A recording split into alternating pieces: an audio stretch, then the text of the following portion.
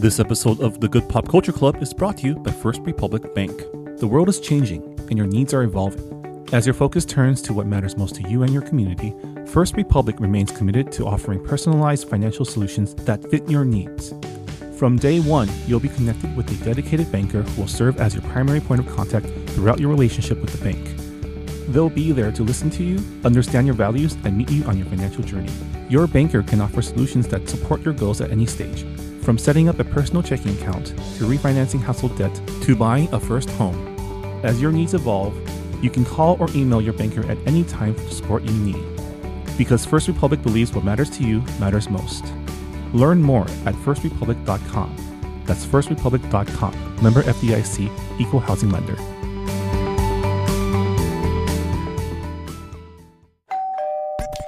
You're listening to Whoa! Potluck.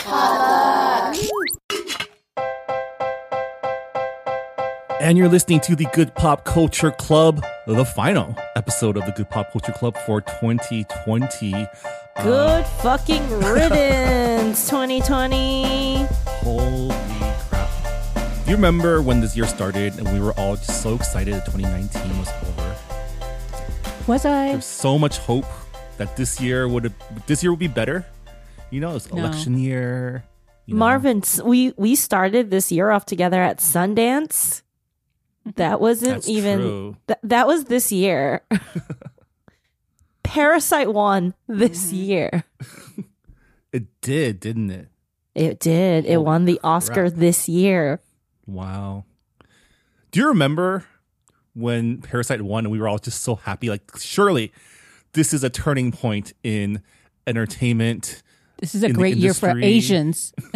Everything's coming up Millhouse. And Yes, it exactly. did not, in fact, come Or up it- Millhouse. Or it was very Millhouse, depending on how you look Oh, at it. super Millhouse.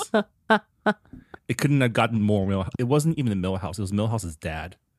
Oh, Oh. Mr. Van Everything's Houten. coming up Millhouse's dad. Grimy. That's what I'm thinking is Frank Grimy. My name is Marvin Yue. Joining me, as always, to talk about all the good pop that gets us through our days or our year, we have self-proclaimed professional Asian American Jess Ju.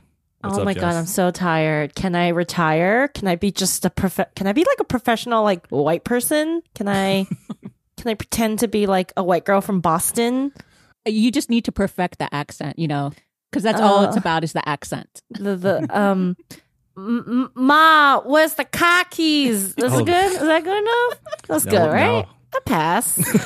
Now we're being Yeah, offensive to all Bostonians. My name is Jessica. That's like a pretty white name. I think I'm like Yeah. halfway there. I don't even have to change it like Hilaria. So Yeah. I think I'm halfway there. Yeah. Also joining us, professional culture editor Han Wen. I'm also very glad it's the end. You just went through what I can only imagine is one of the most grueling times of entertainment reporting, which is the end of year articles / lists / recaps. Lists. It's I mean, there are very many busy times during entertainment reporting. In fact, it was last year that was the end of the decade. And so therefore the lists that year were kind of like, oh my God, we need to do end of the year and end of the decade stuff. But this year it was honestly, I had all these big plans and like maybe a 10th of them got done.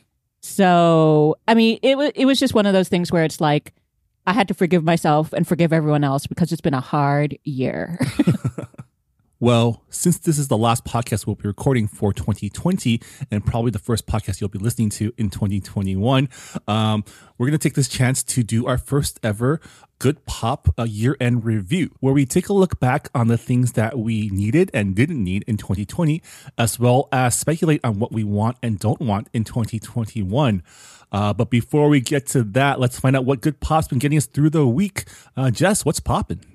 Okay, if you've been living under a rock, you may not have heard of it, but Bridgerton is the series. It was like the pop-in Netflix Shondaland series. It's the first show from Shondaland on Netflix, but she did not write it. It's based off, we've talked about it before, it's based off these like, you know, romance novels about this one family, but this is like sexy. and it's Netflix, so there's more nudity, and they do a color conscious question mark Ish. color conscious question mark Color casting conscious. ish. Okay, but they're just not all white, which is traditionally what these period bodice rippery Regency romance dramas are about. But it's great. I binge watched it in one night, and it's great for multiple reasons. I don't mean great like subjectively or objectively, like in content. It's exactly, I feel, what we need right now. It's like pretty trashy overall. It's not that serious. It's like a soap opera. It's not perfect by any means, which actually makes it better because we can sit around and talk about it all the time. Which I think is what I'm realizing is part of the fun of consuming cultural content. When you watch something that's just like good, you're just kind of like, oh, that was good. Cool. But like Bridgerton is that perfect mix of like trashy, entertaining good, but problematic in other ways, where you can like talk forever about it. There are some very weird choices they've made about the color consciousness-ish casting, which we can talk about on another episode, because I don't want to like open that Pandora's box and like not like give the time to discuss it. But it's like, it's lauded as a triumph, and I don't think it is. It's progress, but it's not perfect.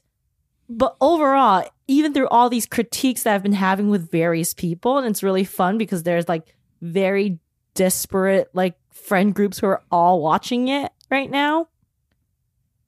Dude, the Duke is so hot. I cannot. Everyone can agree. No, that's the thing. Like in all my discourses were like, oh, I had a really big problem with this, or like, why the hell is this? And then, but then it always, every conversation ends with like, my God, the Duke is so hot. And we're like, yeah, he's very hot. He's a very good actor. That dialogue is very cheesy, and he sells it. Oh my God, does he sell it? And he like, just, you're like, yes, I believe you. Take me to your bed. But for being lauded as something so horny, it's actually not that horny overall. The books are not that horny either compared to other books I've read. According to Jess, the horniness level is only maybe what, a 6? It's like a 5 or a 6. I think it could be way more horny, and I think that's also part of one of my critiques about the book or the series, because Shonda is always like, you know, or even if it's not Shonda herself, it's the Shondaland umbrella. She executive produced it, and I feel like what I've always loved about Shonda shows is they were so female centric. And I don't think this show is female centric as it's touting itself to be. The showrunner is a gay white man. Mm-hmm. And I think the way they shot the sex scenes is not different than other shows are shot. And that's such a shame, because a female gaze on this subject would have been really great. And just see like the first season of Outlander. Like that is what I mean by like sexy, like capital SEX sexy, like sex scenes. Like I would watch those like Outlander episodes and like have to go like take a cold shower right away. So, but a little bit missed opportunity, but it's really fun. I really hope there's a season 2. The Duke is super hot. And it's just so like, it's like fluffy in the fun way that I think we all kind of needed a little break with. And can we talk about like I really like the like aesthetically just beautiful. Like they totally eschew historical accuracy, which I respect, because it's just like, I don't give a shit. Like, are we really going to care about like XYZ? Like they established the world. It's very cotton candy. It's very bright. It's very romantic. I hate an empire waist. You know, I hope that does not come back. It does not look good on me. It looks good on me, so I like it. The costuming is super one, fun. right? That's the one with the no, birdcage? no. It's slim, and then but your waist, like it gets cinched right underneath your boobies. So basically, it's good for people who aren't very curvy. So that's why with me, I raise my hand. But as someone whose widest part of her body is her rib cage, I do have to admit that it's bad. It's bad, and this was like a look. It's really funny because it is basically Gossip Girl and Regency clothes, right? And Gossip Girl like was very much like similar in like the fashion and the fluff and the like the eye candy. So that is kind of interesting how everything has come around in 20-year cycles. But and like, can we say Wisteria is having a moment? Like every shot in this show is like festooned with wisteria, which is like those hanging flowers you see in like Japanese tunnels in those travel pictures. And it's so beautiful. None of it makes sense. The season happens in winter.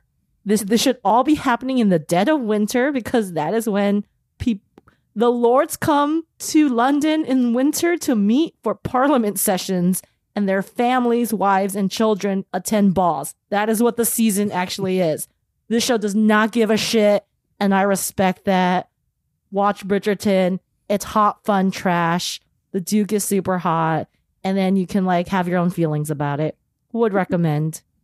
I haven't started watching it. I'm looking forward to it. I would love your straight male opinion about how hot the Duke is. Is he hot enough to like? Would you be ready to risk it all, Marvin? I'll give you my Duke hotness report when I risk your honor. I would be totally down for an episode where we discuss this and or just this with color conscious casting. I did do a little story on it that sort of dived into it a little bit. And in fact, see, this is a shout out to like salon.com, but my coworker and we discussed this before. I'm currently on vacation. And so this is a story that will be coming out by the end of the week, actually on Sunday, which is her take. It very much agrees with you, Jess, which is Bridgerton sex is bad sex. It's bad. There's no foreplay. Oh my God. It's just There's like, no I'm going to foreplay. kiss you twice and then pound you. No, like narratively, there's no foreplay, and I mean, in like the technical like way they show the sex, It's like there's so- no buildup of sexual tension. There's no like, there's no teasing, which is like the best part. I don't know if this is news to you, Marvin, but that's like the best part. The teasing first before Right. the eventual there should be- gratification. That's kind of the reason why I think romance novels, like, they wait so long for them to finally get to the sex scene is because the whole thing is a tease. And then, but here they break it up narratively to the point where it's just like, wait, like any of the simmering chemistry you might have felt like was like 2 episodes ago. So it's kind of like, then all of a sudden there's just sex. Yeah. They just are very bad at like leading up to it. Yeah, definitely. If you just want hot, fun fluff, Bridgerton has my recommendation. Yeah. But what is up with you, huh? What's popping with you? Okay, so this is almost the opposite in a way because I've been reading Regency romances to death also. Like, while I had suggested Bridgerton, or at least the Bridgerton series to Jess, she suggested Lisa Kleypas to me, who is, her sex scenes are definitely better. There's Yes. variety. There's much They're more hotter. too. They go a little deeper, pun intended. The characters are also just way more interesting and there's a lot more historical interest. But having said that, I have been trying to get into the frame of mind for children's writing. And so that's why I've been watching, these cartoons. So I also thought... Sorry, I'm like, this is such a 180. I know. You went from like Bone Town Lisa Kleypas to like, I'm now going to write children's stuff. So, I realized that reading a lot of Regency and sex novels are not good for thinking about. Can you write like plots. a children's show about Bone Town, which is just where a bunch of paleontologists go? I thought I was going to do something like The Duke of Dookie because I was like, oh, kids like poop. Kids love poop. I know. But I also am trying to submit this somewhere. So I was like, maybe I'll think of The Duke of Dookie another place. Anyway, so I didn't want to read like kids books, but I did decide to go back into like YA, fantasy and sci-fi. And a lot of these authors were my favorite authors growing up in that genre were actually women. And so I read a lot of Ursula K. Le Guin, and I was, a lot of people are actually delving into her stuff. And I think it's because she died fairly recently-ish, like in the past few years. But also I realized I hadn't finished reading like all the novels by another author I like named Robin McKinley. And so, if you're not familiar with either of them, Ursula K. Le Guin, sci-fi author, did YA and adult science fiction. Her books, hold on, A Wizard of Earthsea trilogy is very, very highly acclaimed because it was YA, and yet the themes are very advanced. Her middle novel in that trilogy is very feminist, has and her protagonist throughout the trilogy is a guy who is not white. And so and she deals with, concepts of death and stuff like that. So and then her sci-fi novels also, like The Left Hand of Darkness, deals with gender issues in a way that made me really think about it when I was a kid. So I was doing a reread of her, but then also I remembered that Robin McKinley, I hadn't finished all of her books because she's maybe had, I think, a total of 15, 20 books. And like after a while, I hadn't finished them. So I started picking up a few that I hadn't missed. But I would highly recommend, because I reread these like every few years, are the ones that she's the most well known for, which is she got a Newbery Honor for The Blue Sword, and then a Newbery Award for The Hero and the Crown. And her deal is taking fantasy and doing a feminist twist on them.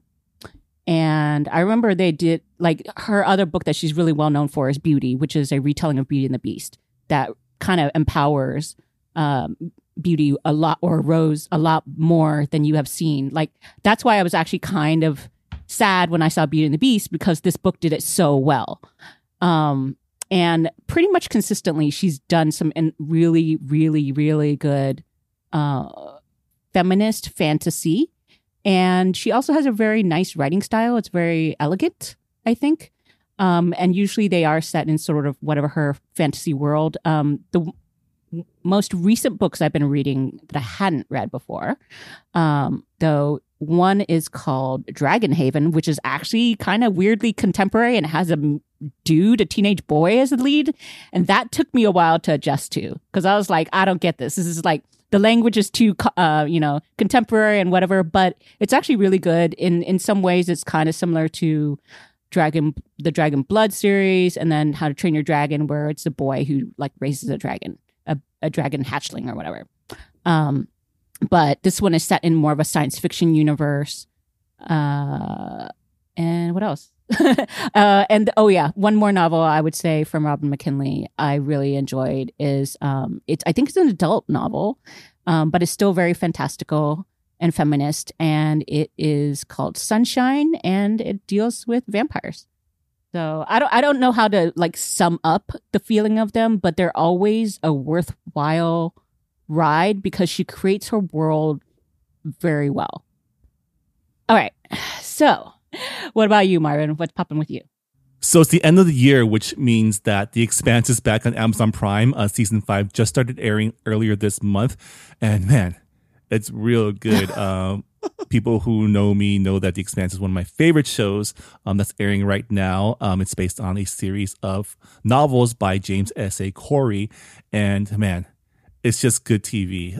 For those of you who like conflict science fiction fantasy with a mix of action, adventure, and politics. It's definitely worth checking out. Every episode this season has been a banger, and it's really cool because a lot of the things that they've been laying out over the last 4 seasons are being cashed in. And especially this past episode, episode 4, the show had its red wedding moment where the entire status quo of the world has been forever changed. And I'm really excited to see where the show goes. The Expanse is actually a pretty hard show to sell sometimes because it is pretty dense sci-fi. But if you're into that kind of thing, it's definitely a must watch. But for those of you on the fence, here are a couple of reasons why you should watch The Expanse.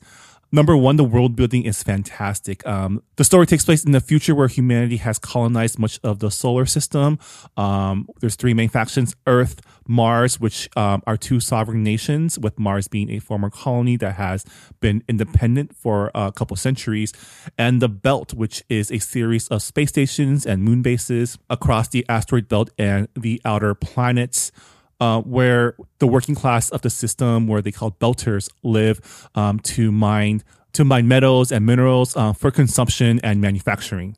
And so It's a really interesting world where racism as we know it doesn't exist. People aren't necessarily judged by the way they look or the color of their skin, but they're still definitely judged by where they are from. Racism has evolved, so to say. People from Earth dislike people from Mars and look down on people from the Belt. Mars hates Earth and also looks down on people from the Belt. And people from the Belt hate Mars and Earth because they represent their capitalist oppressors.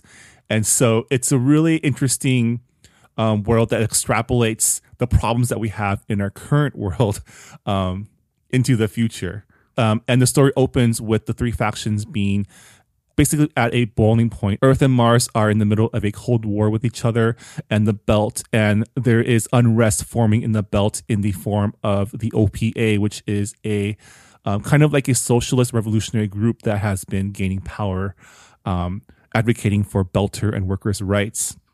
I know that was a lot, but if any of that sounds interesting, you should definitely check out The Expanse. The second reason is the cast is amazing. The Expanse has one of the most diverse casts I've seen on TV. And just to give you an example, half of the main cast are female and none of them are white. And they all play pretty powerful characters, characters that are experts and characters with power. You have a Black woman who plays a very capable space engineer. You have a First Nations indigenous woman who plays a space pirate queen. And an Iranian woman who plays the Secretary General of the United Nations, who is pretty much like the president of Earth.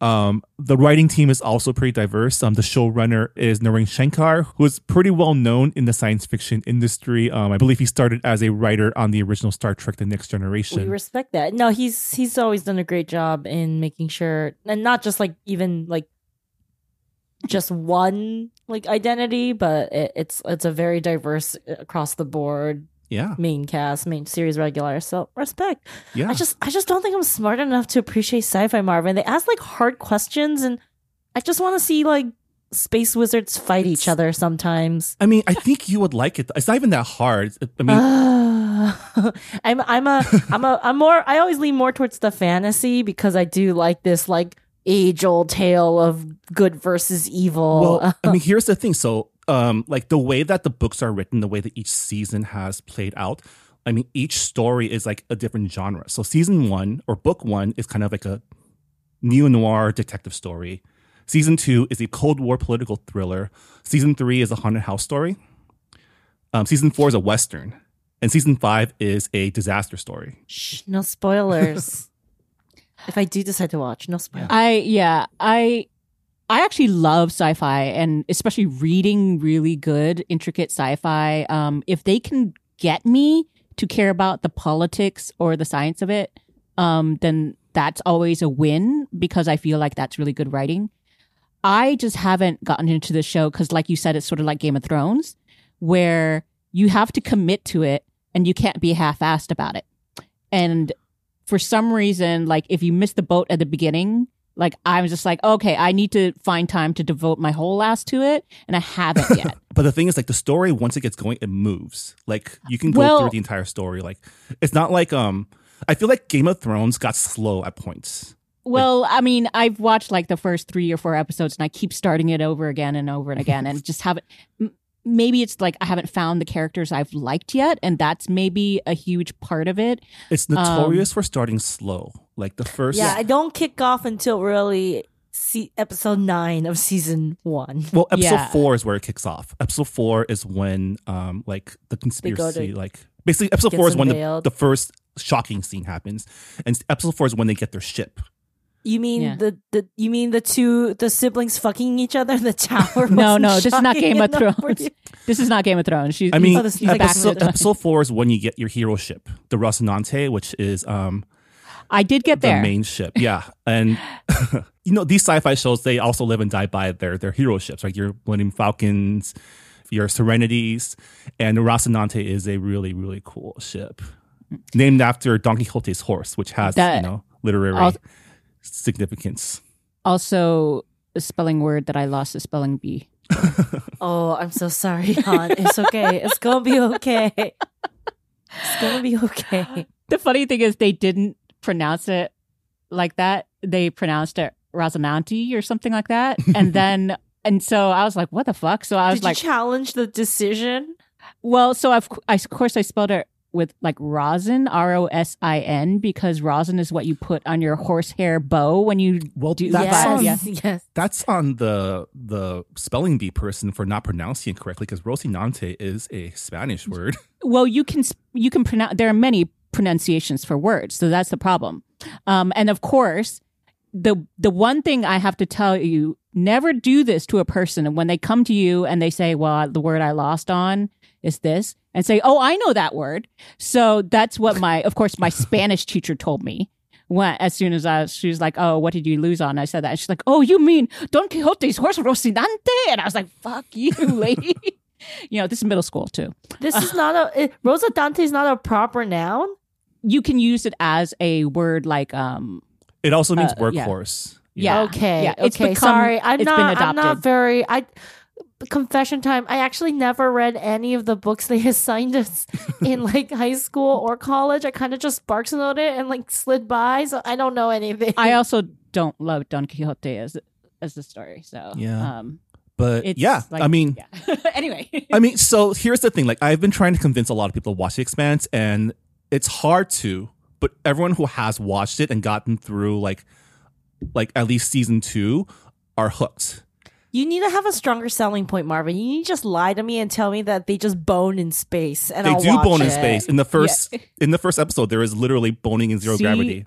Okay, You don't so I know should- your that's audience.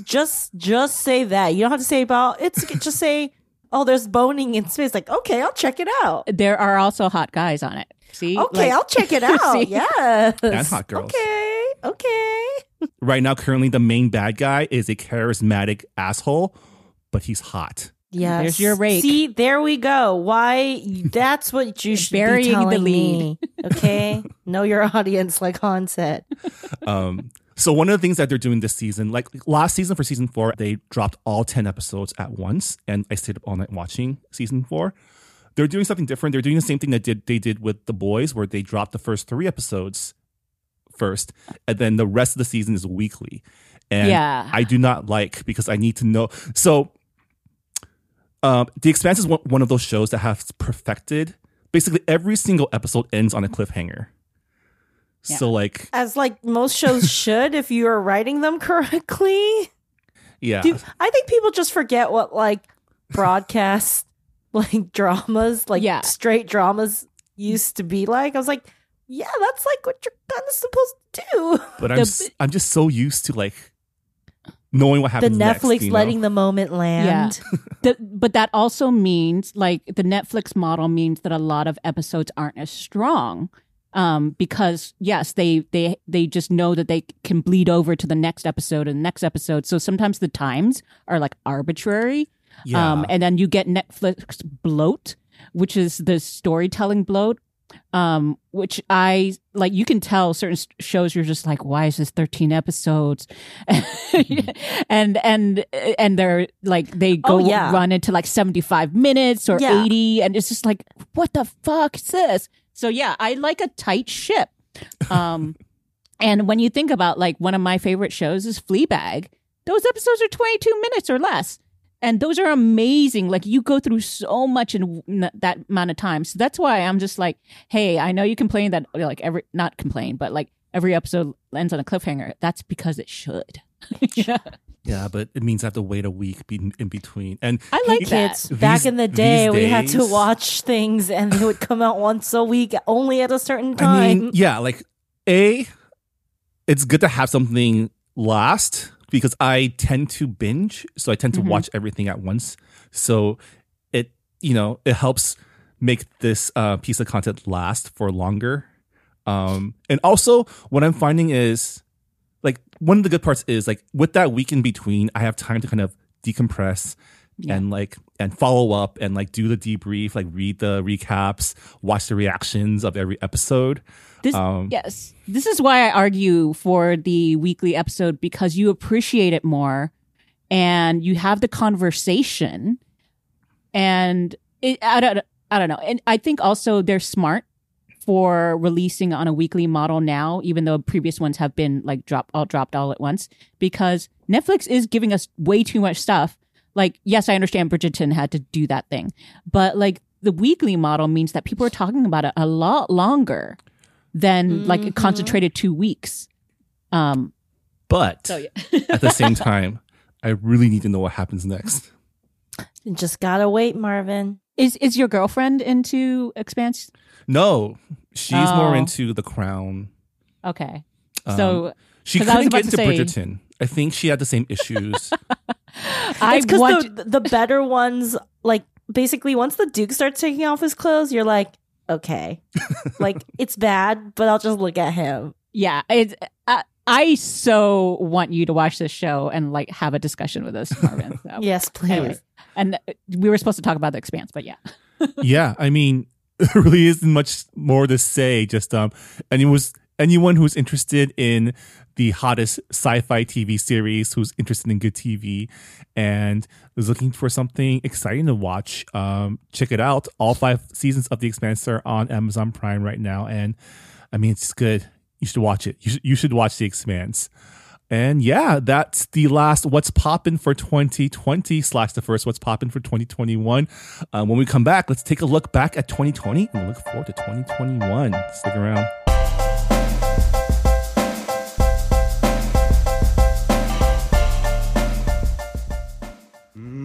But we're still here, and we're going strong. It's an exciting time in Asian America. There are more movies, TV shows, books, and music reflecting us than ever. But all of these represent just a small slice of Asian American culture and experiences. So what do? Tell more slices.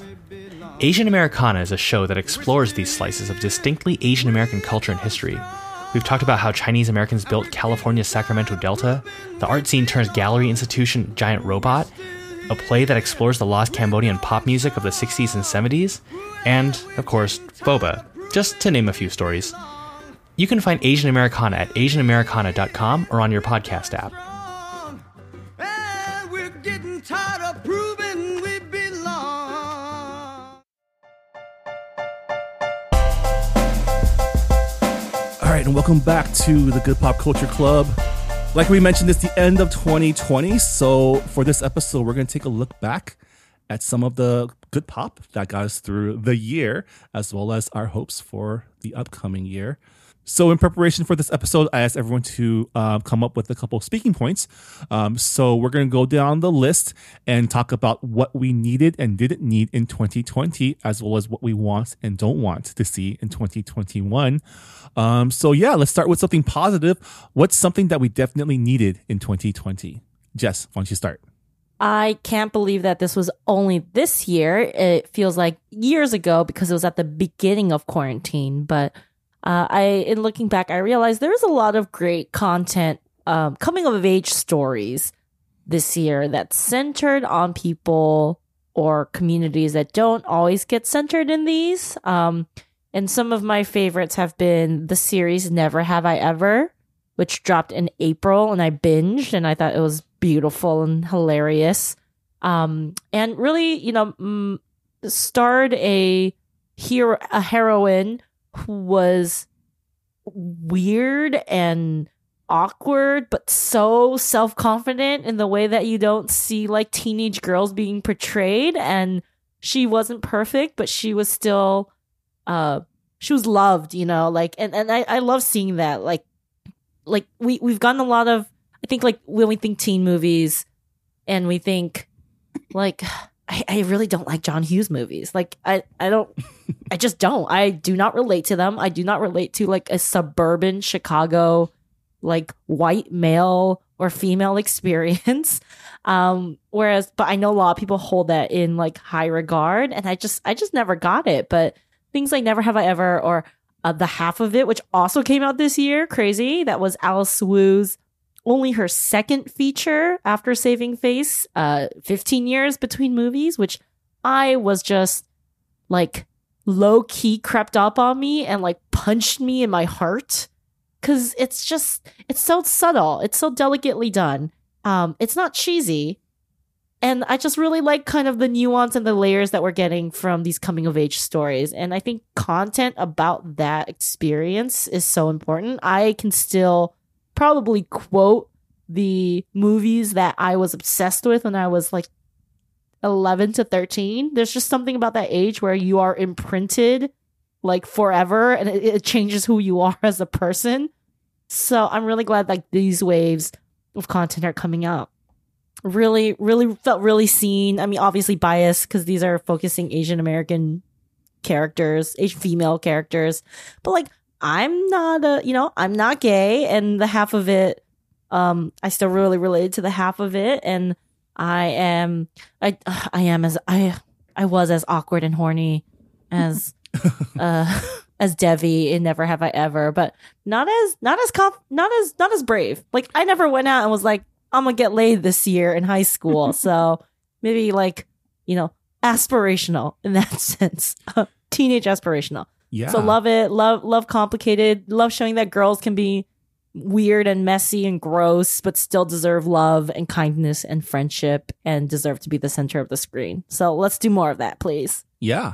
It's hard to believe that we had so many this year because I think for so long we were so starved of these types of stories.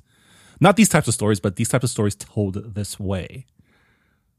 Yeah, and I think traditionally it's been like, I think the Apatow of it all for the last 10 years was like kind of just took that space. And then of course, just like last year or 2 years ago, we got Booksmart, right? Which is like centered on two female high school nerdy girls. So I do think like for a while it was like I don't know, like, I mean, we could talk about economics and like streaming and comedies and that mid-tier level movie that doesn't get made anymore. But, the first wave is always going to be the standard, the traditional standard bearers. And then now we are getting into that phase where we're looking at the other stories, which are so much more interesting. Like, I don't need to see another movie about a white guy who wants to lose virginity. Like, I don't. Good luck, dude, but like, I don't. Yeah. Han, what did you need in 2020? I mean, there were multiple things, and I'll only touch on the first two quickly, but one was all the Regency romance from Emma to Bridgerton to all the novels I read. Just something about that time period is very interesting. I'd also say there is a lot of people say it was a great white awakening, and that is very true, but I think there's also a great outraged awakening among people. I don't necessarily think it was permanent, but it was very good for a while. I felt that a lot of people kind of understood that there were a lot more inequities than they were really paying attention to. And so I'm not necessarily saying that it was great to have so many people taken down, but honestly, a lot of those people taken down still have power, made a lot of money, and and they hurt a lot of people along the way. So honestly, removing them from that power helped, hopefully, that more people won't get hurt in the future.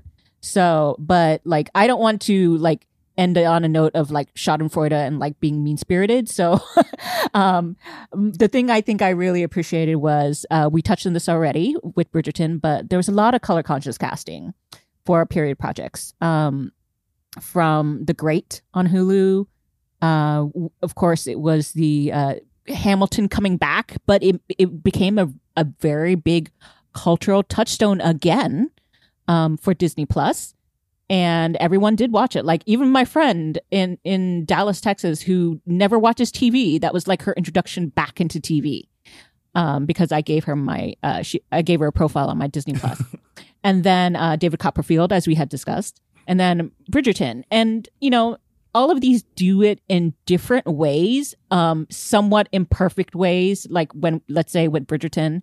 But at the same time, like, I think all of it, what it does is just gets people thinking, like reframing what they think about history. And these are all very much not just, hey, this was historically exactly how it was. And so, like, there are plenty of projects that do that, and some of them do it well. Like, I think Harlots on Hulu does it really well. It's color conscious casting, but it is historically accurate. But I just think that this one empowers people of color to see themselves in these roles, because these are like, most period stuff that we see is Western, and so in origin, and so it's really great to see that And I think it's also just like theater. Just get the best person for the part. Mhm. And you'll be surprised of like all the people who like really shine in these roles. Like I never would have said no to Dev Patel as David Copperfield, but maybe I wouldn't have thought of him in the first place. And he was so good. So Looks great in a waistcoat. Just in a just waistcoat wonderful. with his curly hair. I mean, he will forever be my David Copperfield.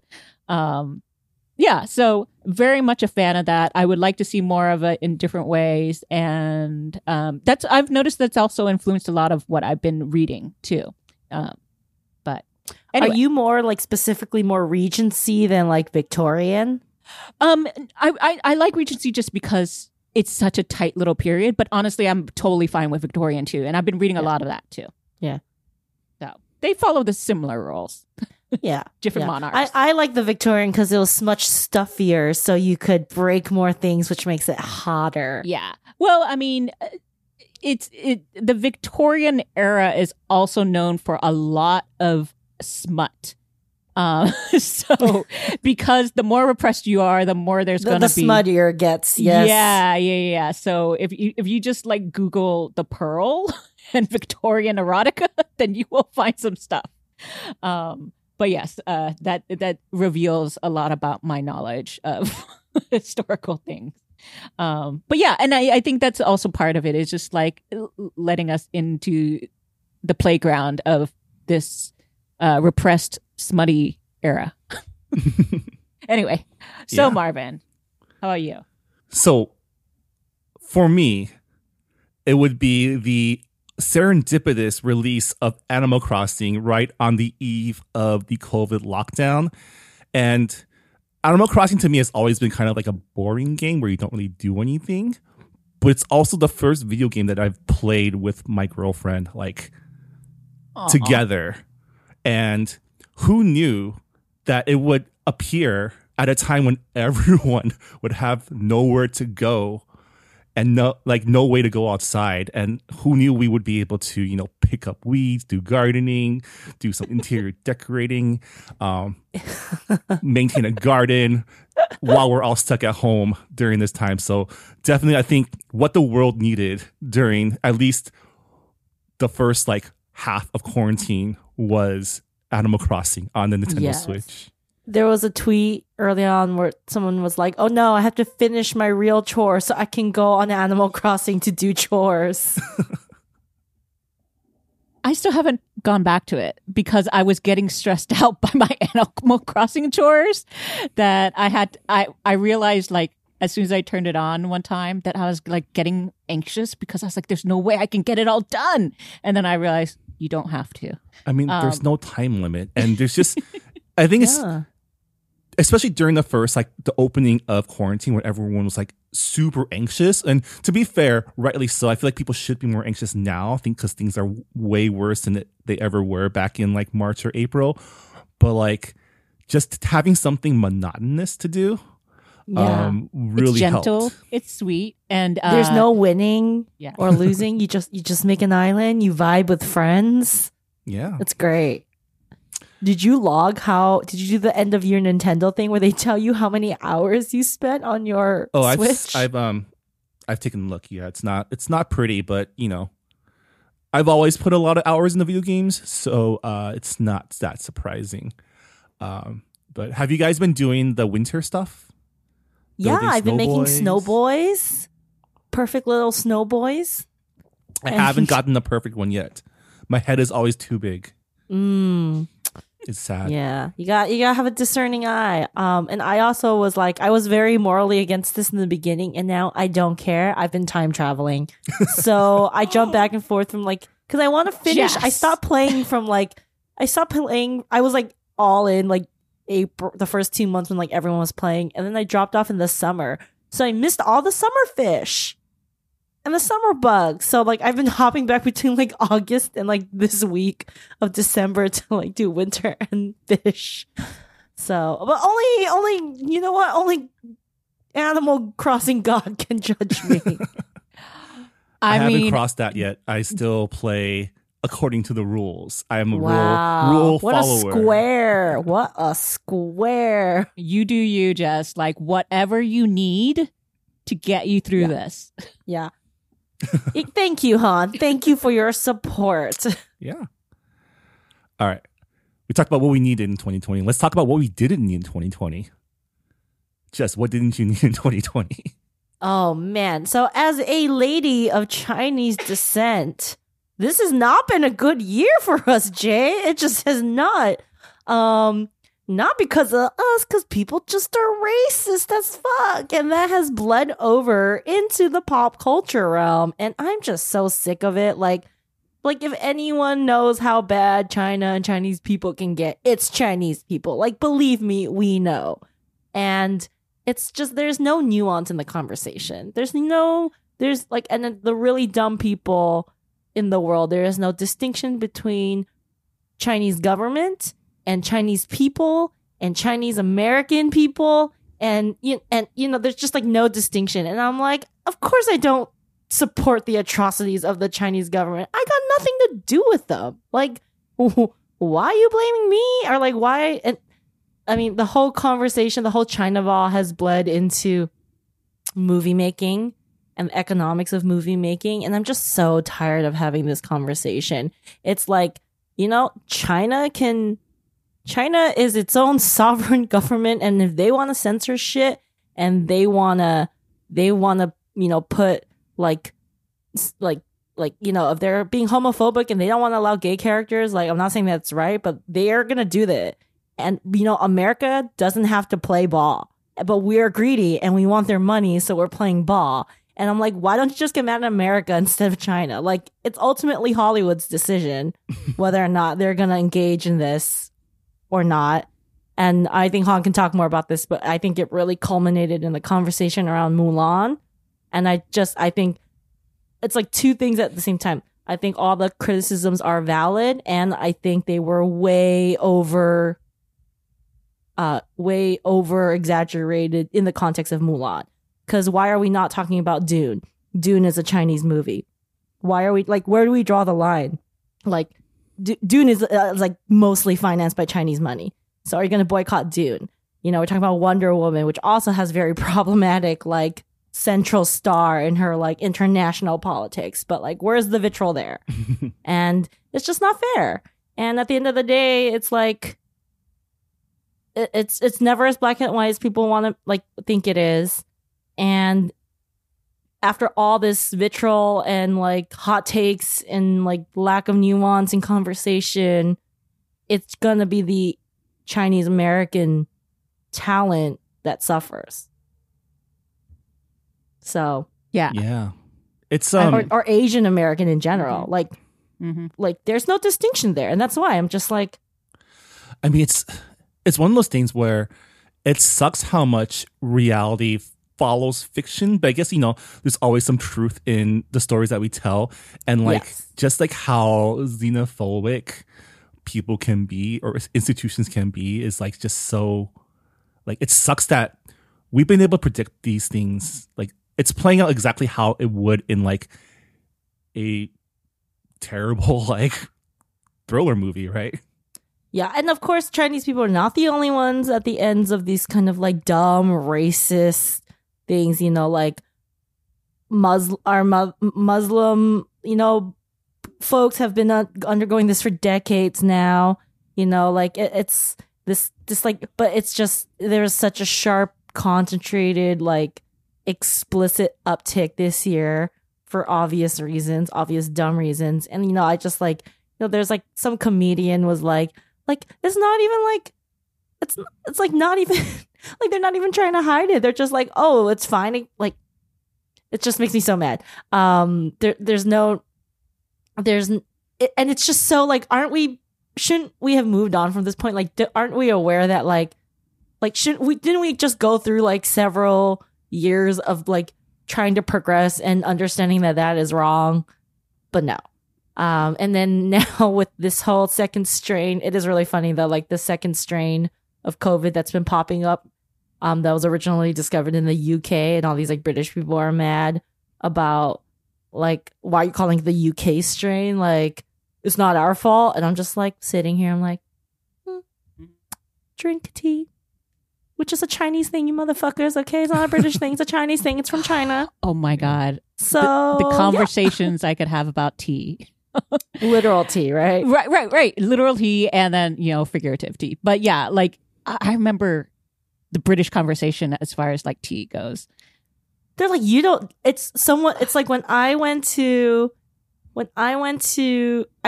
and I was talking about like, I think I was talking about like Belgian chocolate versus French chocolate. And my history teacher in high school was like, there's no such thing as Belgian or French chocolate. What? Chocolate doesn't fucking grow. He didn't say fucking. This is like on sophomore. He's like, chocolate doesn't grow there. I was like, you are 100% right, sir. Ironically, it was a white man. My history teacher was white. He's like, yeah, there's no like chocolate, like cacao doesn't grow in Belgium. Cacao doesn't grow in France. I was like, you're right. It's not British tea. Tea doesn't grow in Britain. It grows in China, India, Taiwan. I just remember, God, what was it? Like maybe 2 decades ago, I was at work and someone was saying like outraged. And it was like, and then they served tea and they didn't do it the right way. And I was like, what's the right way? It's like with milk. And I'm just like, that's not the right way. Okay, you know what? Take your PG tips. Yeah. Bag D and like just leave. Okay. Yeah. No, or you can go. just say the British way, and then I'd been like, okay, you're right. They do like it with milk and whatever. But like, and then so she's like, yeah, that's the proper way. And so I just looked at her. I was like, that's not how we drink it. And then, of course, in England, I'm being told like how I don't drink my tea right. They're just like, my ex's mom is a huge snob because even though she's American, she is now in her mind British, and apparently, like a Madonna kind of situation. Kind of. And so like she'll say stuff like we don't do that here. If you want to like understand the ultimate in British snobbiness, it is if you ask for a container at a place to get your leftovers. They act like you're taking a doggy bag home for yourself. Like it's trash. And it's just the weirdest sort of like thing I've ever encountered. And I asked my friend who is married to a British guy, and she's like, you're right. Like his friends are like acted like I was bringing home like a doggy bone for him to eat. And I was just like, yeah, I don't get it. But anyway, I'm sure COVID has changed maybe some of their thoughts about stuff. Anyway, but yeah, but Han, I think this basically is very much also related to what you don't need in 2020. Yes. I mean, the racist stereotyping, as you're saying, is also a product of like not great Asian portrayals and on our screens. And that is usually because whoever is behind the scenes, director, writer, creator, whatever, the creative behind it is usually not Asian, or the Asians behind the scenes aren't high enough. You can have the Asian costume designer or whatever, but that's not going to matter if like the writer and the director doesn't have the ear of an Asian person actually consulting and doing stuff. It just, so there are a lot more things going on with Mulan that we could probably dig into, but I mean, ultimately it was a New Zealand, director, white writers. And that's why you got a lot of things that were overly over the top about like your chi. And the music was also done by a white dude, and it felt very Orientalist. And I felt like it was a waste of some of the best talent that we have. I mean, of course, they didn't have to work and do big things. That talent was, of course, for the Chinese audiences who, a lot of Western people might not have known who they were. But at the same time, I was like depressed because I was like, oh my God, I really wanted to see you do more. It just, there were so many like lost opportunities, and I want to move on from Mulan because Mulan could be a whole big thing, and I don't want it to become an international affair. But like the Five Bloods, of course, I have a really big issue with most Vietnam War portrayals, Vietnamese American, stories, because I mean the Vietnam War is a very big deal here in America, clearly, and there are a lot of people are still trying to figure out what the hell they should be feeling, And I get that. And honestly, I do think it's, very much an American and Vietnamese sort of story. So I get that a lot of Americans are still trying to work it out. And for Spike Lee to do his story from the point of view of Black Americans, I think is very, very much needed and worthwhile. I do wish he had also tried to incorporate a bit more of the Vietnamese point of view, though.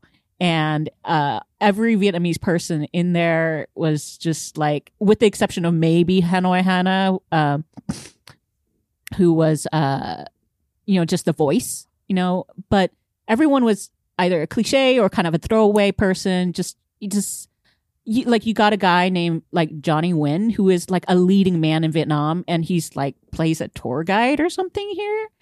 Another prominent Vietnamese, role is basically a former prostitute who had a child with one of these guys.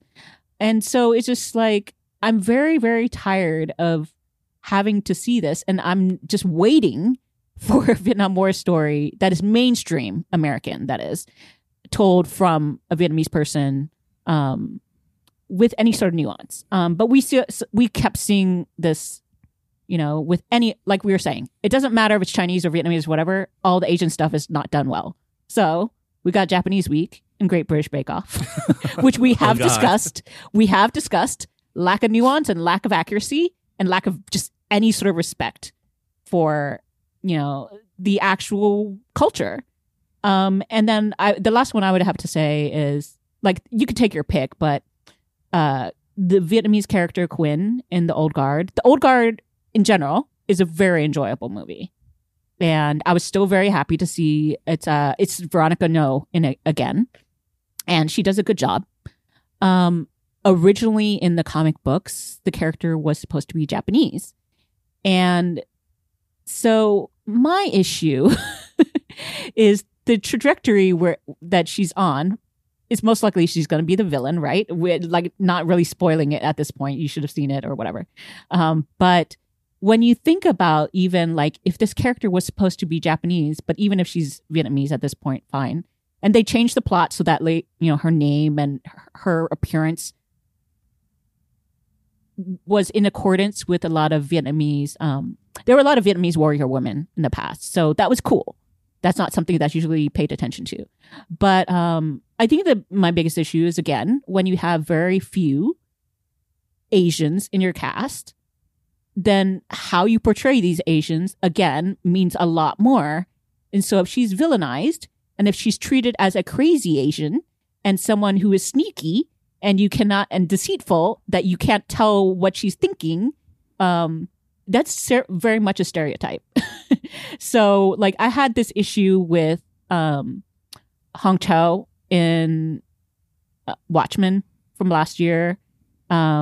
Her storyline was just a mess of Vietnamese, just like hodgepodge thrown together.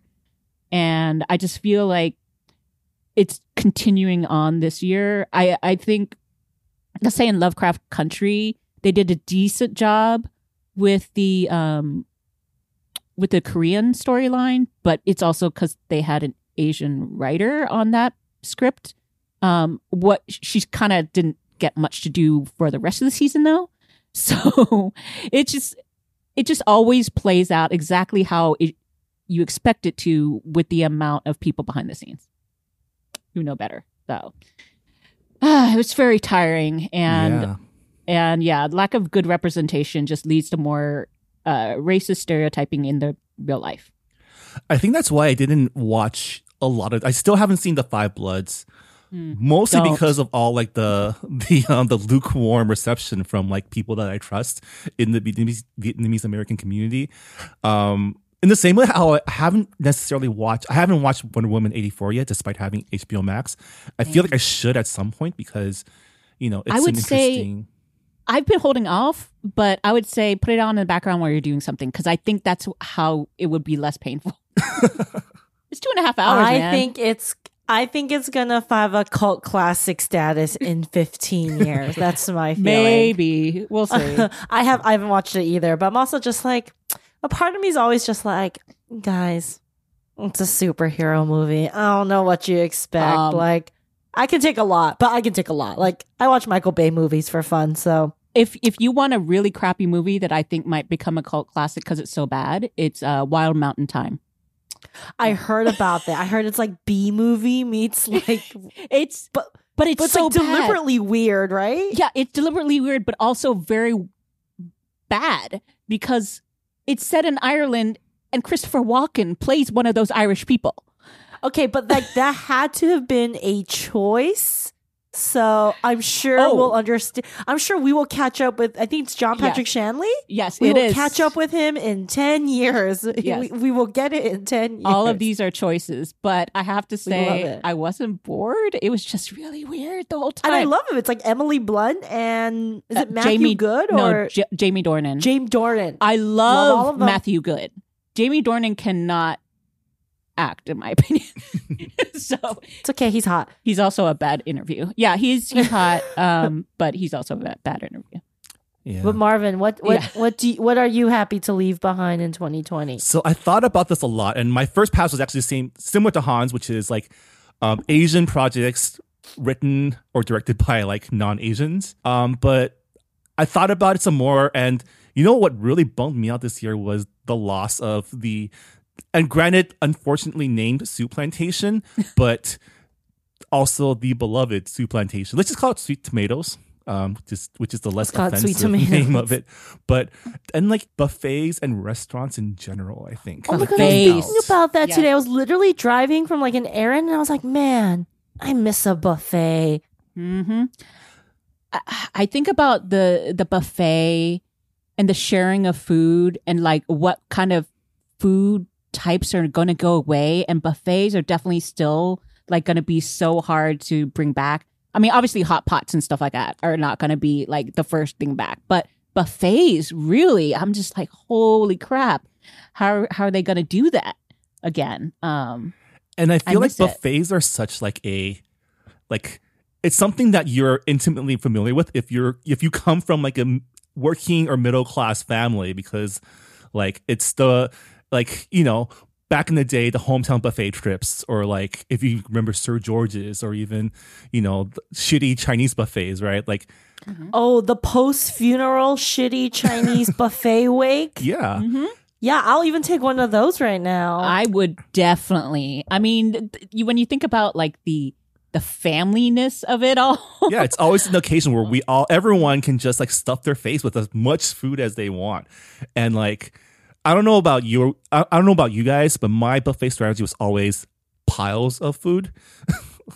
I mean, every family member had a different strategy in my family. And I, you know, like for me, it was like, you know, low on the rice and noodles and more on the seafood. My uncle was 100% that. He literally only would get the crab legs and wouldn't eat anything else. Oh. Crab legs and oysters. And then you gotta like wait while they bring out more oysters, and you like fight them for it and like with the tongs. There is no shame when it comes to the buffet strategy.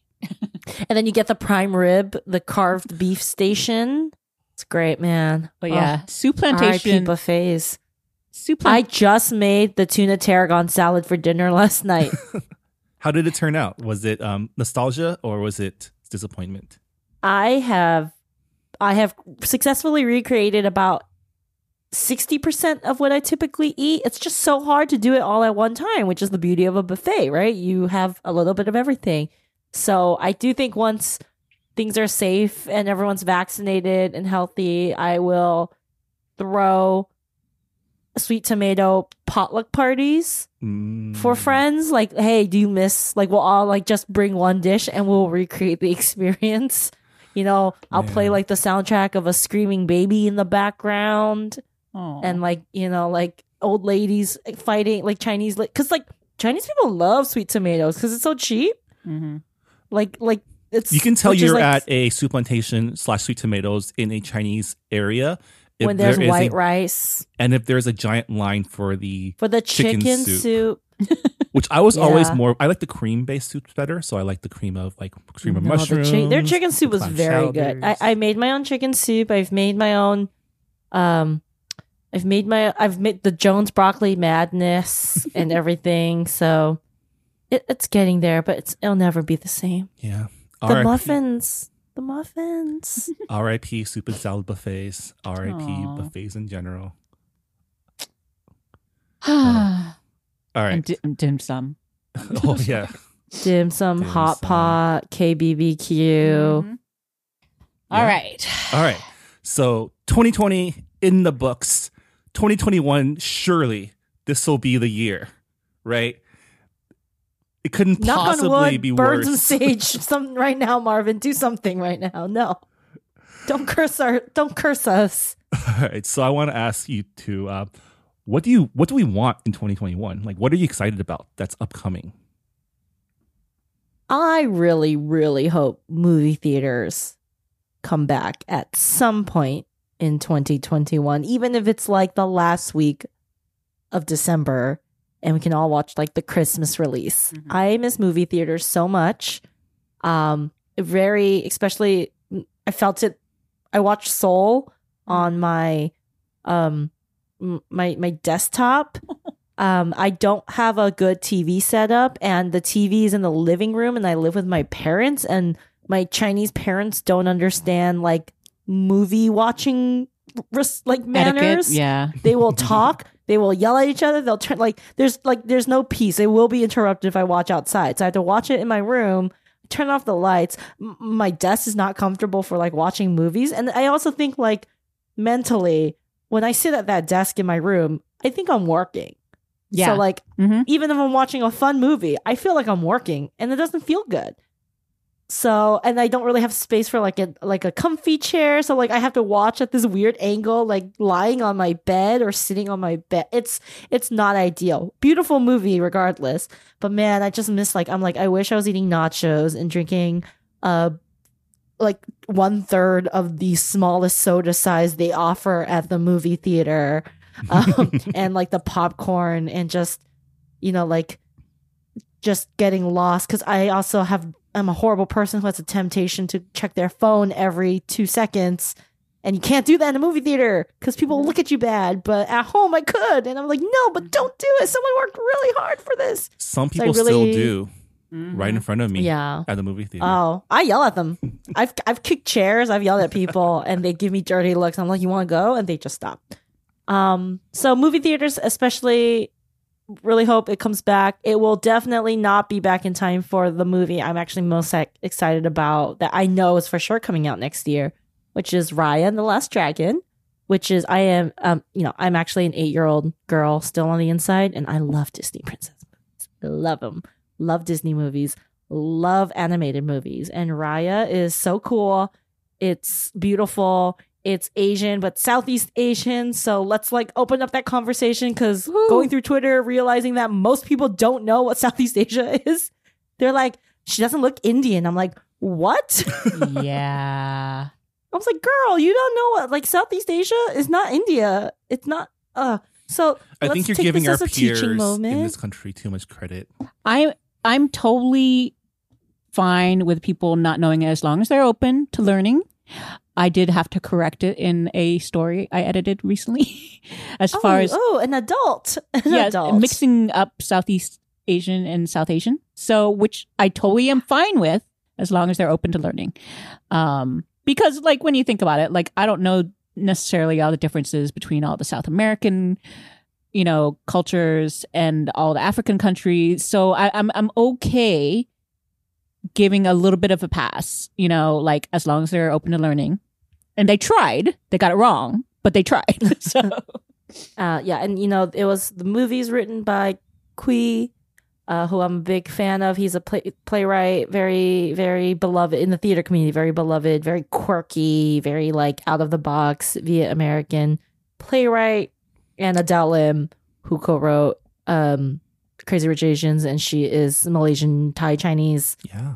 So I'm happy. I mean, like, I think it's good. It's a very interesting conversation that I'm sure we'll talk about, but it's a conversation of what is appropriation versus what is appreciation. And I would argue there is no bigger global platform than one of Disney Studios' main franchises, which is Marvel or Disney Princess. Yeah. And to have a Southeast Asian Disney princess join the ranks is pretty incredible in my book. And also this new trend that Disney's been doing with like princesses that like are more active in their stories, right? Yeah. Princesses that kick butt, are not just damsels in distress. I think that's a good development. In general, I have not been a fan of Disney princesses. Like I watch the movies and they're classics for a reason. But like I never cared for the actual princesses. Mulan, I was like begrudging because at least she went off and did, stuff that wasn't just being a princess in a dress. But I do have to say, of course, that I love Moana and Lilo and Stitch. And just basically the portrayals of women who are not like the typical like Princess in the Tower. So I agree. And this one makes me super excited. Like she seems really fun and the action looks fun. Just from the trailer. And I mean, and it's just, regardless of how we personally feel about like all that, it's like it's a Disney princess. This is not just gonna be a blip even. This is gonna be like in the world, in their vertical horizontal integration for a long time coming. And I do think they've been pretty great about complicating and nuancing what a Disney princess is in the last few movies. And just realizing the movie's not for us, but I'm here to enjoy the right, not like as in like age group, right? The movie's not for us. So people who watch like Disney princess movies and are like, wait, that was so obvious. I was like, it's for an 8-year-old, like, and their family. Like, it's okay. Yes, it's obvious, but also they're all obvious. And this is really how we as Americans learn how to consume narrative. Like everyone has the baseline of Disney princess. And that's why when people deviate from Disney structure, you're like, that was weird. Yeah. Right. Until you can identify why. The majority of people, they will watch a beautifully structured Disney movie because Disney, those animated movies are very like well structured for the most part. And then and that is like the kind of like, it's like the kids meal, right? It's like the chicken tenders and the fries and you get it and you get that's food. And then when people start complicating it later on, they're like, wait, I don't get it.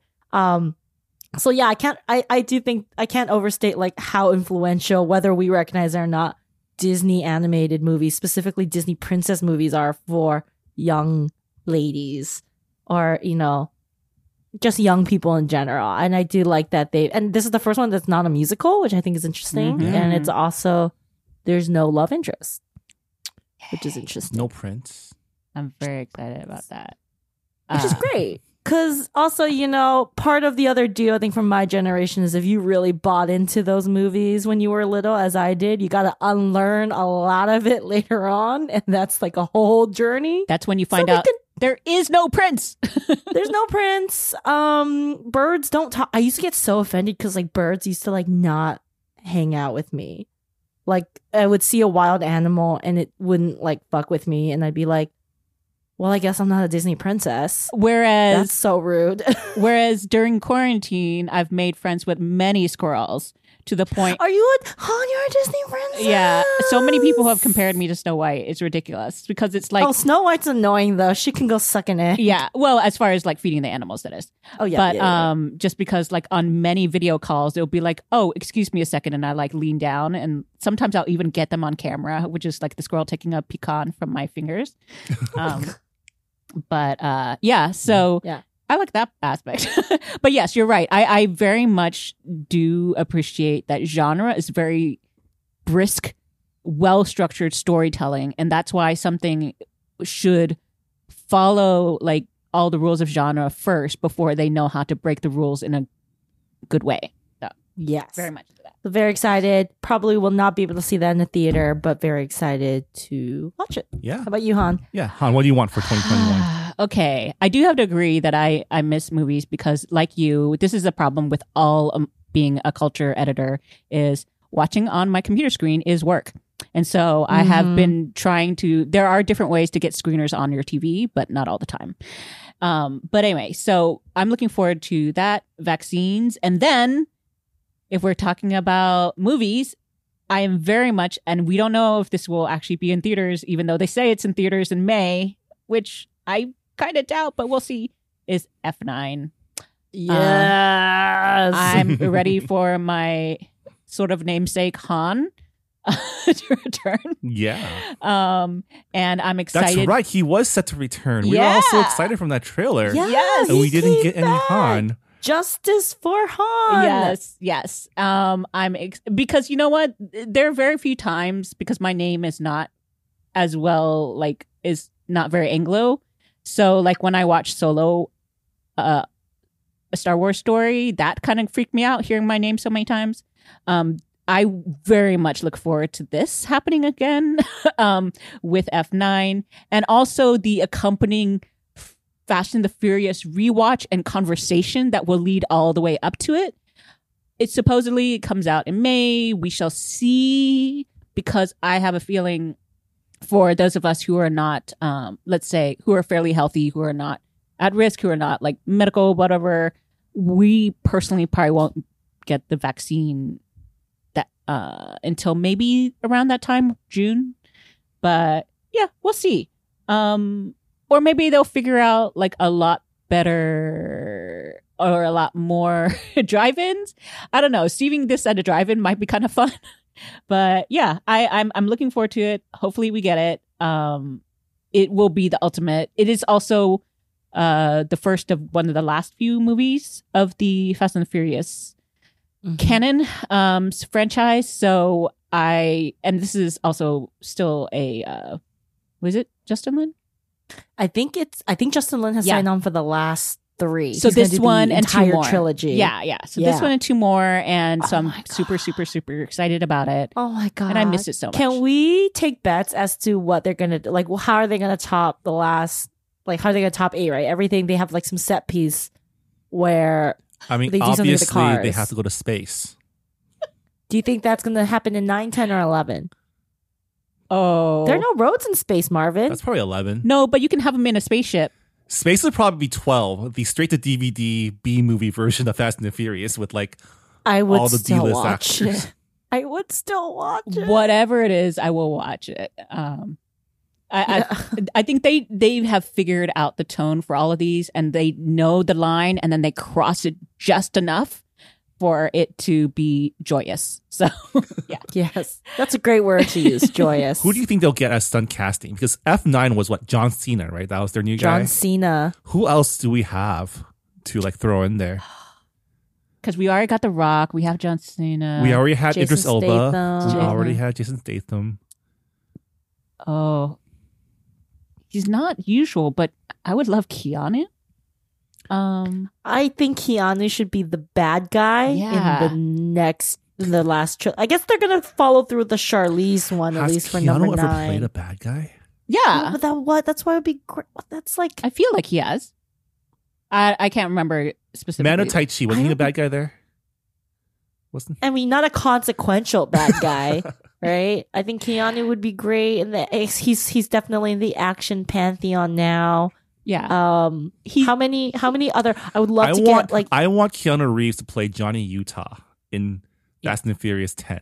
Like, I mean, just yeah. He comes back as Johnny Yeah, Utah. just make Point Break and Fast and the Furious in the same universe. Wait, But- surfing car something, or oh my god, I could see this happening.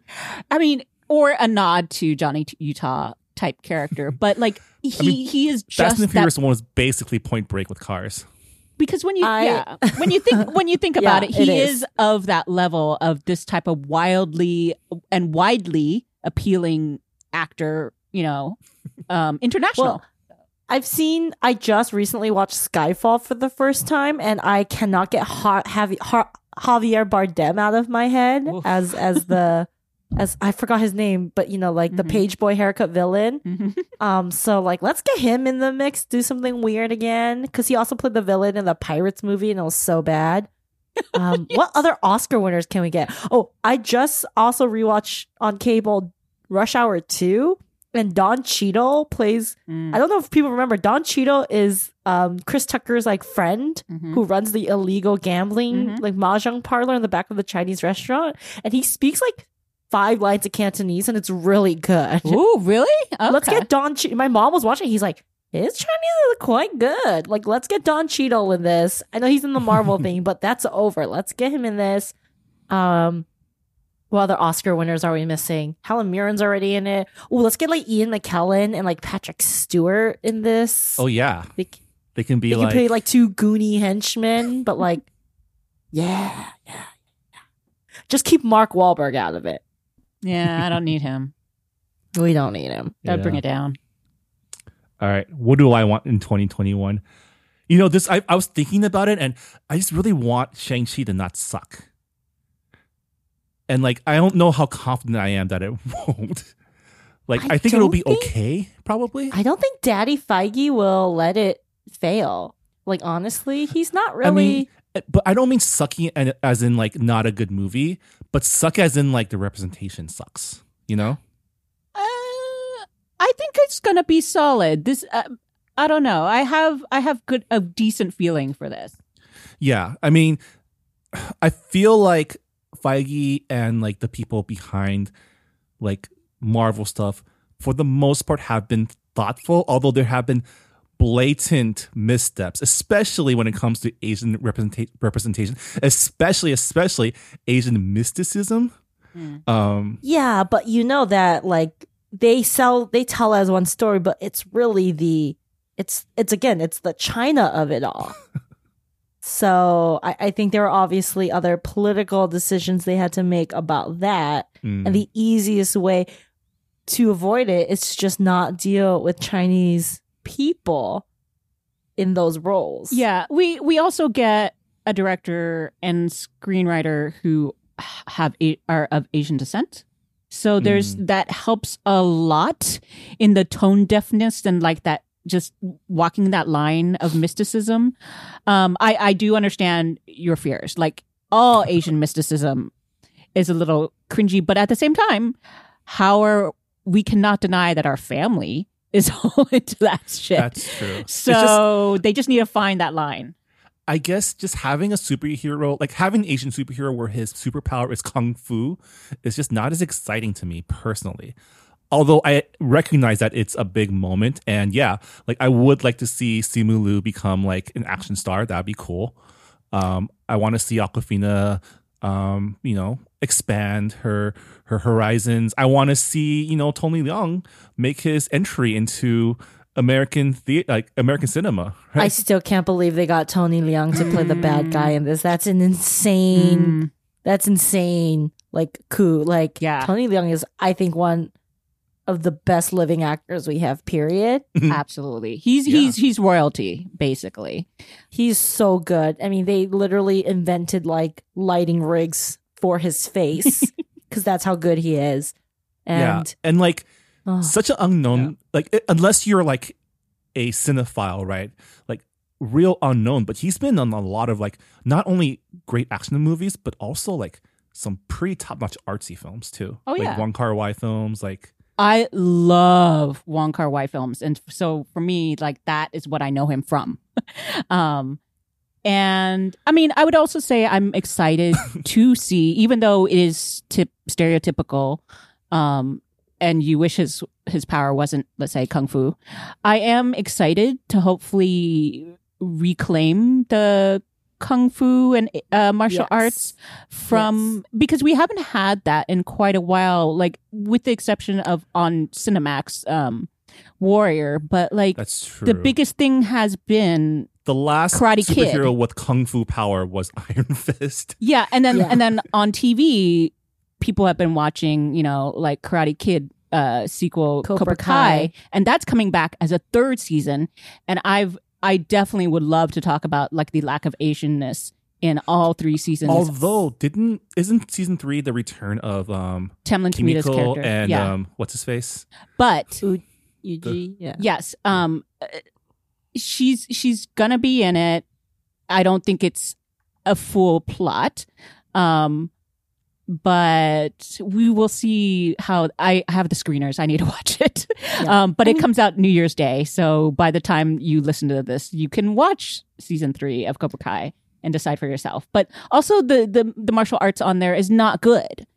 So while it's fun, actiony, there's an amount of cheese there that you just can't deny. I don't mind cheese, but at the same time, like I have this like craving for martial arts that I have not been getting from that sort of thing. So I would love to see some fun, well done martial arts set pieces on the big Yes. screen, especially.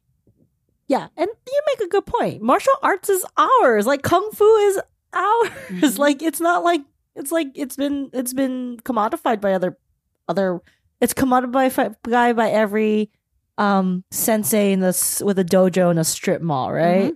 Which I think is really like the whole point of the Cobra Kai aesthetic. Right. And there's a lot of There's truth you in know, I mean, I feel like there's a lot of fruit to kind of invert, subvert, but as Marvin pointed out, if it's executed well. that. Yeah. Yeah. I mean, All we right. got Michelle. We have Michelle Yeoh. We do have Michelle Yeoh. If she does not pick up a sword and kick some ass, I have words for somebody. I have words for you, Kevin. I mean, she kicks ass even when she doesn't kick ass because She can kick ass with her eyes. Yeah, her character in Crazy great. Rich Asians has doesn't wield a sword but wields a It's like Sharp it's like tongue. she's who I want to be. Like I want to be like a mix of her and like Miranda Priestley when I grow up. Have you seen her in Star Trek Disco? Like when she fights, it's so good. Oh yeah, she's beautiful. I mean, Yeah. like movement. The movement's Yeah. beautiful. Right. And she's beautiful. All right, our last category, things that we don't want in 2021. What are some things that we hope we won't see in 2021? Jess, why don't you start us off? I'll keep this short. Stories about COVID, like that are like froofy and saccharine and like, oh, let's all band together. No, fuck that. Let me escape. I'm living it. Don't need to see narrative films about COVID. And let's stop American remakes of things. Because I think we can all read subtitles and the original versions usually pretty good. If they're trying to remake it in America, that means it was really good, probably originally. So let's just stop doing that. You're not excited about Han? the Parasite Right. adaptation on HBO? No, it's like with white people, and I'm just Everything. like, Oh Mark my God. Ruffalo. why? The the Parasite movie is whitest. fine. I've been pissed about this since Infernal Affairs, Mhm. especially like if you're not adding anything, like why remake it? They're all so bad. Like I can always name the original movie that something's based on that is like a zillion times better. And that comes to like food rom-coms, like we were talking about, like everything. The vampire movie I recommended, Yeah. they remade it, not good.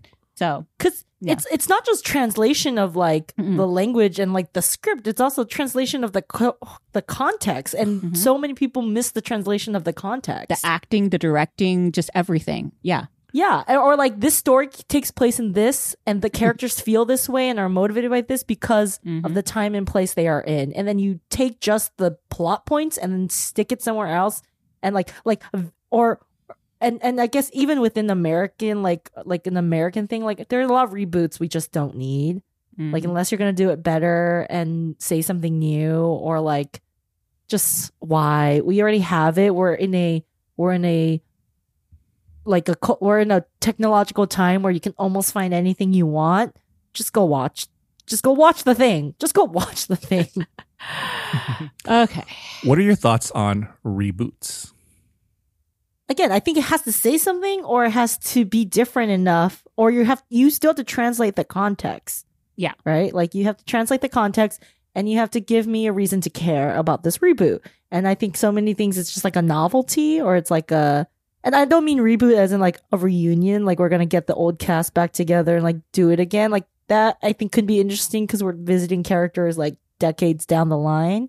I think that can be fun, but it's just like, do we need it? No, no, Yeah. new stuff, please. Let's do new stuff. Yeah. All right, Han, what don't you want for 2021? I mean, we're going to get it anyway. I already know of one. There's probably going to be a zillion more, but I don't want more streaming services. Wait, No there's going to be another more. one. What's the next one? No Well, more. Here's the thing. There are a lot more that you haven't even heard of because they are just the streaming service of a channel that you already know. So the next one that's coming very soon is Discovery Plus, which is this Discovery Networks. And the Discovery Networks are actually a lot of networks I really much enjoy. I just don't want to have to cover this or have to think of, it's my issue is, I mean, first of all, I'm just exhausted, but this started with Netflix being exhausted because let me just tell you, the binge model of dropping all episodes at once has been like the bane of journalists. having to cover TV shows, because that means you have to watch them all ahead of time and then plan out all your stories ahead of time. And if you don't, then you're behind. And everyone's talking about the finale the next day or the day of, like with Bridgerton and Jess watching it all in one day. So and so that's why I'm very much pro Amazon doing a weekly, Hulu also occasionally doing a weekly model. But I think as far as like the mega streaming services that have a lot of things going on with it, I think we are done with that. I don't necessarily need boutique, like the smaller streaming services. Like they're going to try to, give some added value in some way. Maybe they'll like be, say that this can be added to a skinny bundle, whatever bundles you want. But like, once they start adding original content to these streaming services is when I have to pay attention. So I'm just like, if you're just repurposing your channel stuff, I'm okay with you doing that because then I can ignore you. But like, even Apple TV, like it doesn't have that many original things, but it has enough that I have to pay attention to it. So I'm very tired. I don't want to say I even wish them the best. I don't want anyone to fail. But like, for example, Quibi died hard and it needed to. And Did it ever start? How the launch wasn't great, right? It was very bad.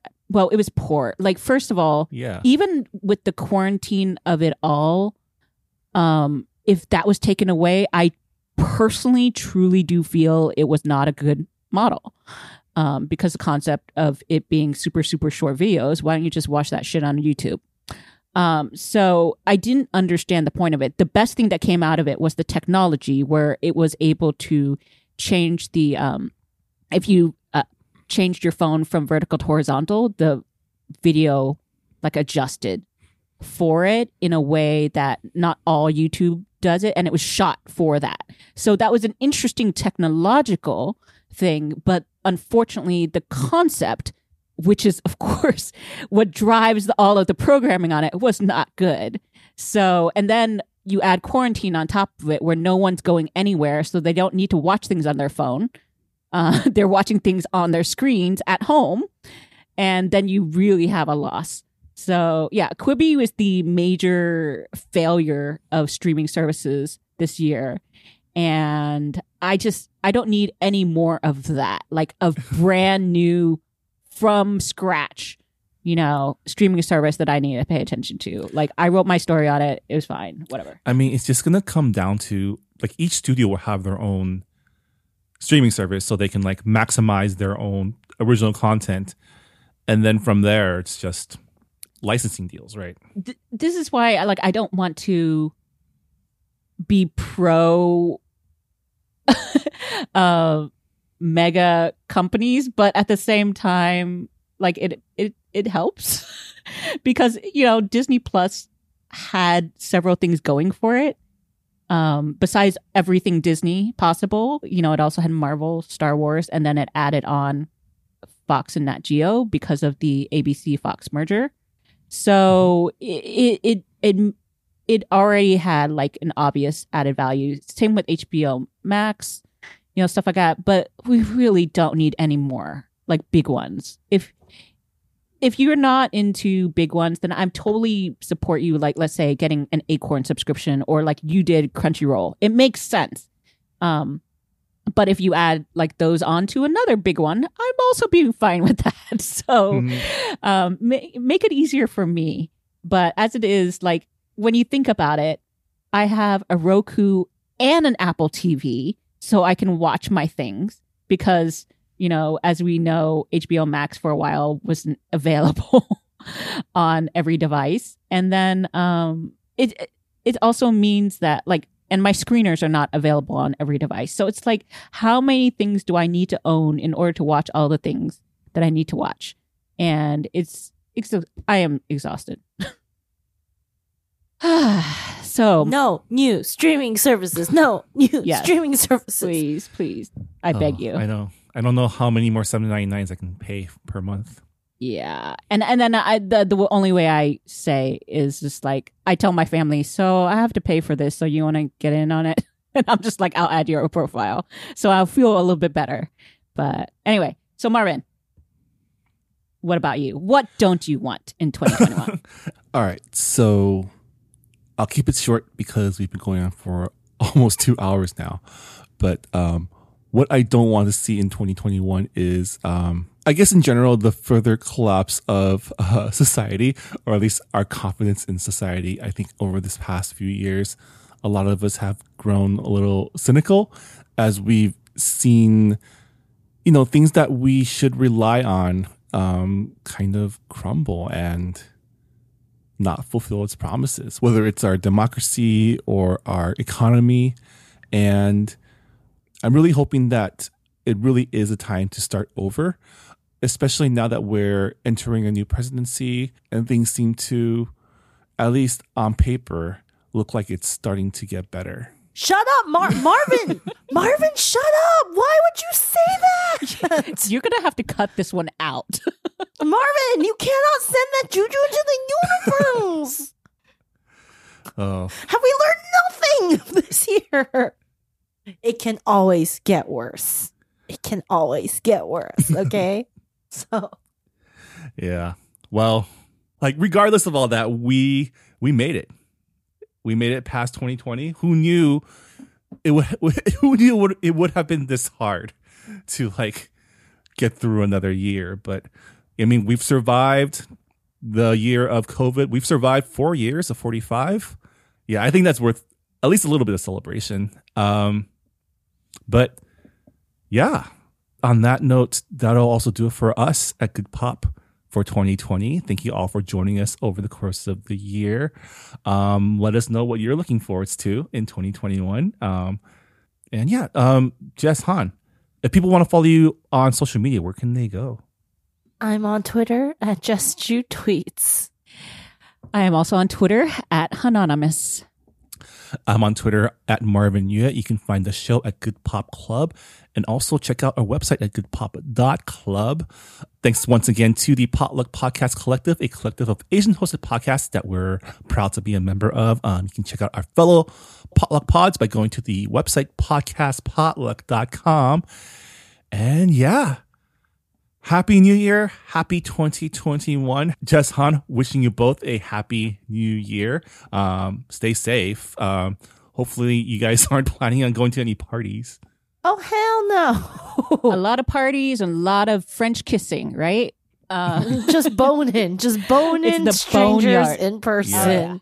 The bone town. Stay away from secret restaurant parties. Apparently that's happening in LA.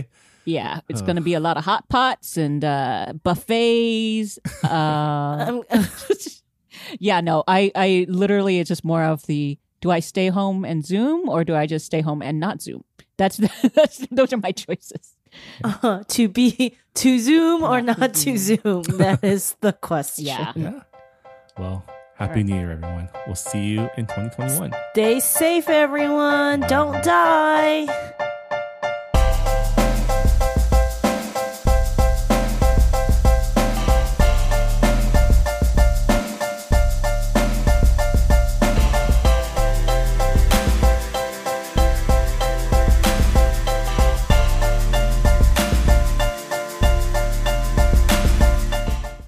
Hey Brian, did you go to Saturday school as a kid?